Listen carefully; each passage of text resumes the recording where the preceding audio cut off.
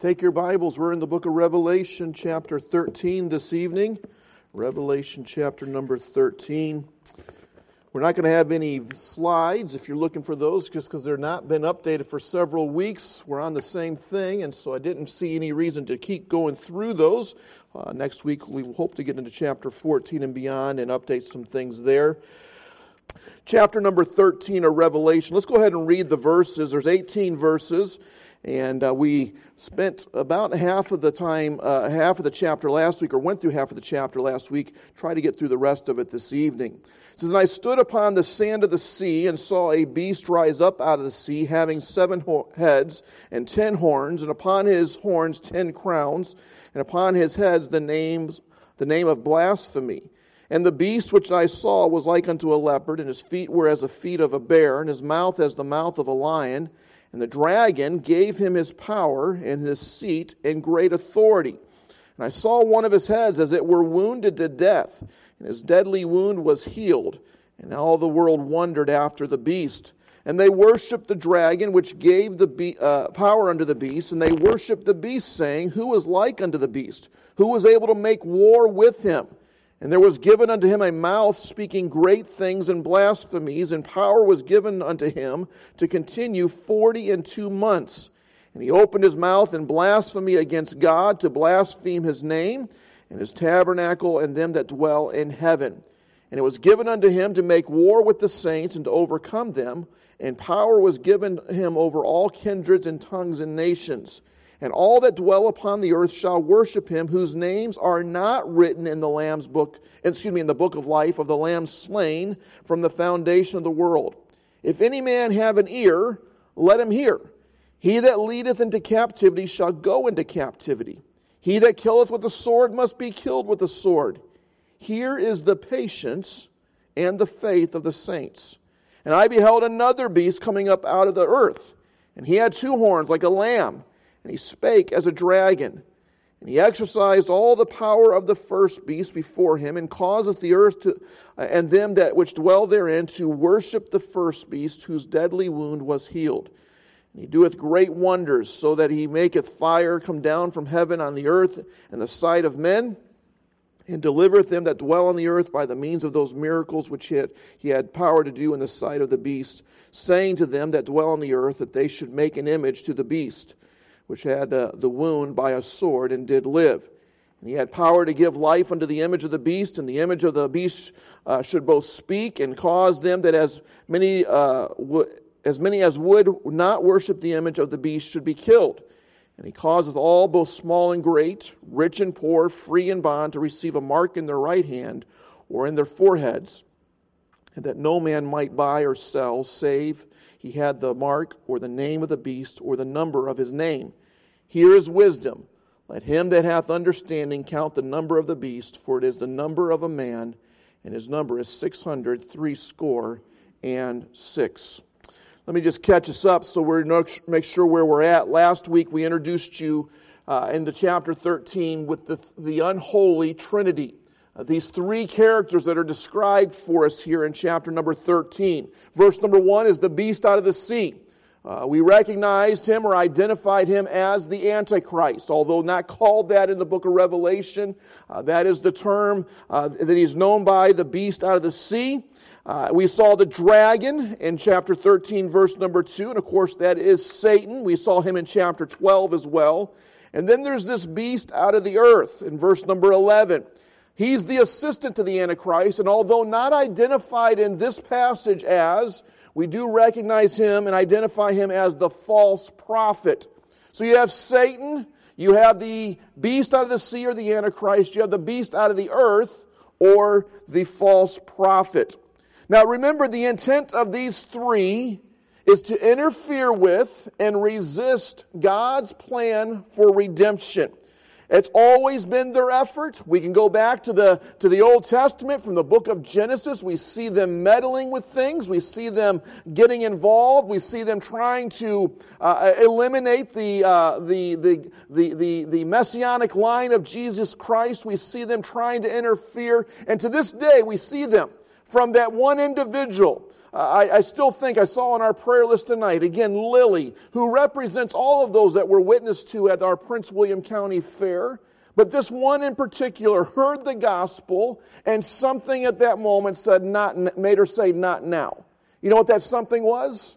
That's this unholy works of Satan and convincing people that they don't need to do it right now, do it later. And they're still trying to interfere with redemption. And I'm grateful we'll learn at the end of our message this evening that this unholy trinity have a future home that we'll discover in Revelation chapter number 20. Let me give you a little clue. Its initials are called the lake of fire, amen, where they will be forever and ever and ever. That's where their future home will be. But this is this unholy trinity. Now, last week we focused primarily on the beast out of the sea, the Antichrist. And what I did is I showed you the names, how he's identified throughout the Scriptures. These names are not so much just a title for him, but they describe oftentimes a quality of him, a characteristic or an attribute of this beast out of the sea. He's known out of the book of 1 John and 2 John as the Antichrist. That term means one that opposes God, one that opposes or is against Jesus Christ. He's anti-Christ. Now, there's many individuals that can have the spirit of Antichrist, can live like an Antichrist, but there is one individual that will be the Antichrist. Is he here today? Could he be alive? It's possible. If the Lord were to come back today, then obviously that man is alive today. Or if the Lord still is going to tarry his coming for another 100 or 1,000 years, then that man has not arrived on the scene yet. We don't know who it is, but he is an anti-Christ. In the book of 1 Thessalonians, there's 3 terms we learn. He's called the man of sin. And this is in contrast to the sinless one, Jesus Christ. We would recognize Jesus Christ as sinless. We would recognize the Antichrist, the beast out of the sea, as the man of sin. That's his nature. He's called the son of perdition there in 1 Thessalonians, which means he is full of evil and wickedness. And then in 1 Thessalonians, Jesus is simply called the wicked. In chapter number 2, he's called the wicked. In the book of Daniel, we saw that he was called the little horn. Horn, you would think of a bull's horn in the Scripture, often refer to power, worldly power, especially in a political or military sense. And I'll mention again this evening in just a moment, it appears that the Antichrist, the beast out of the sea, that will be, his nature will be very political in nature. He will be used in a political matter. Does not mean that one of our current politicians is the Antichrist, but he will be a political figure for sure. And then in the book of Zechariah, he's known as the idol shepherd. And that word idol, I-D-O-L, is the idea that he's a worthless shepherd. Now the Scriptures describe for us a good shepherd. He gives his life for his sheep. He looks out for his sheep. All these good qualities we would think of a good shepherd. The idol shepherd, the Antichrist, is opposite. He does not care for his sheep. He does not have their best interest in mind. And so these names or these titles describe for us characteristics of this individual. Now in our text we notice that the dragon and the beast are both worshipped. And it appears that people that are worshiping them give allegiance to him because of his great military power and his great verbal power. Look at verse 4 and 5 again. Chapter 13, verse number 4 and 5 says, "And they worshiped the dragon, which gave power unto the beast, and they worshiped the beast, saying, Who is like unto the beast? Who is able to make war with him?" We believe he will have great military prowess. He will have the military power behind him. And then verse 5, "And there was given unto him a mouth speaking great things and blasphemies." He's got a verbal power about him. I made mention, I believe, last week that during the World War II days when Hitler came onto the scene, many people believed him to be the Antichrist for these very reasons. He was a great military leader and he was a great verbal individual. He was able to bring the nations together through his speaking abilities. And this man will have that same type of power. And the people of the earth will worship him because of these things. But there are some that will not worship the beast. Again, we do know that there will be some that are saved during the tribulation period. Look at verse number 8 with me. Some will not bow to the beast. Some will not worship. It says, and all that dwell upon the earth shall worship him, whose names are not written in the book of life of the Lamb slain from the foundation of the world. So those that their names are not in the Lamb's book of life will participate in worship, which tells us that those that their name is there, that is recorded there, will not. And so there will be resistance to him. There will be an enemy to the beast, to the Antichrist. And that's where we get into verse number 9. An interesting statement, isn't it? If any man have an ear, let him hear. In other words, when someone reads this is a phrase that is intended to draw your attention, to get your attention. You ever hear a preacher, they're preaching, they've been preaching for 30 or 40 minutes, and they say, now listen, if you get anything tonight, get this next statement. That's like this statement. If you've got an ear, you better listen up to this one. Now, I don't believe the target of that verse is necessarily us today, but it's those people of that day. Those people in the tribulation period. If they have an ear, they better listen to this. They better hear this. We see this phrase used earlier in the book of Revelation, in chapter number 2 and chapter number 3, in the 7 letters to the 7 churches of Asia Minor. At the conclusion of each of those messages to those 7 churches, John writes, if any man have an ear, let him hear. You need to hear what was just stated. But what's interesting, Jesus used this statement multiple times. You read in the book of Matthew 3 times, the book of Mark 3 times, and the book of Luke 2 times. Jesus used this statement, and so it is a drawing of attention for these individuals to hear this. Now this would be of special importance, I believe, to those Jews of this day that do not bow their knee to the beast. That do not receive the mark of the beast that we'll see here in just a moment. Now this is just a thought of mine. I have very little to go on this, and I have no idea if this is true, but it is true, I do know this to be true, that all believers will be raptured from the earth prior to the tribulation. Aren't you glad for that? You can say amen there.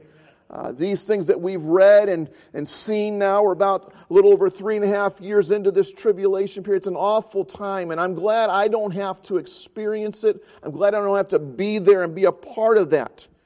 And what we've seen here, I believe it to be true that there will be people that are born again during the tribulation. People have asked me that multiple times, and I do believe people will be saved during the tribulation period. I happen to believe it's going to be primarily Jewish individuals. People of a Jewish background, that their eyes, the scales are going to be removed from their eyes, and they're going to recognize Jesus as the Messiah.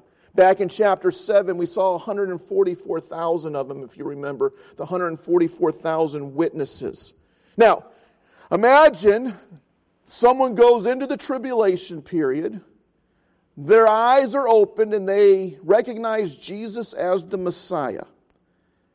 Current believers are gone, but these new believers in the tribulation are present.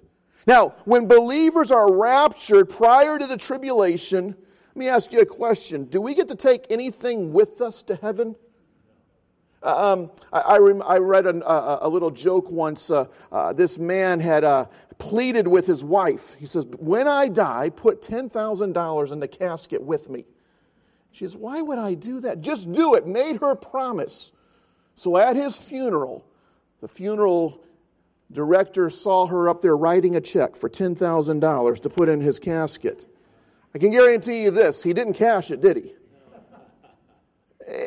You can't take it with you. And that means even the good things.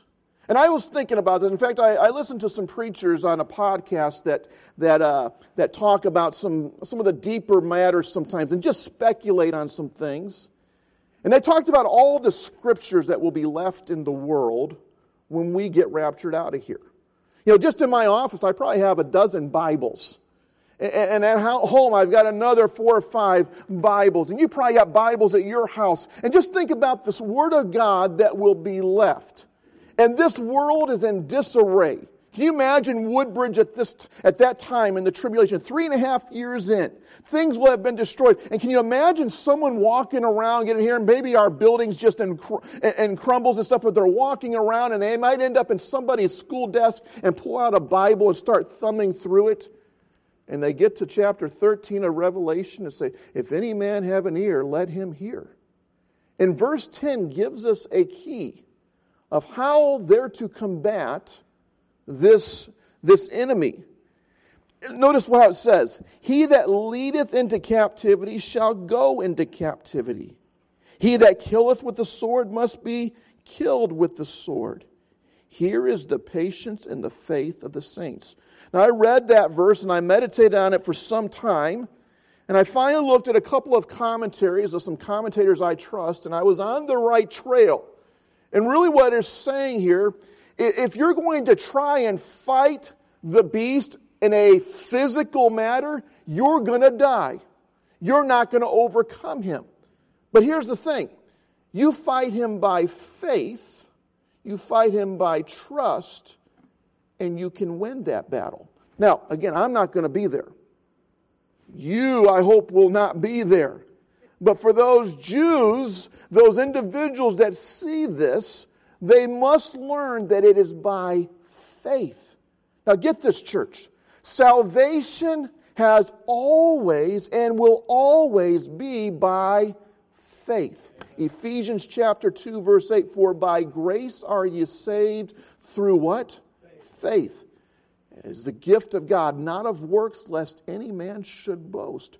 We go back to the Old Testament, work your way through. It's faith, it's faith, it's faith. Into this New Testament era where we're at, it's faith. And you get into this time of the last days, of the tribulation and these things, it's still by faith. As we get down to verse number, verse number 11 here.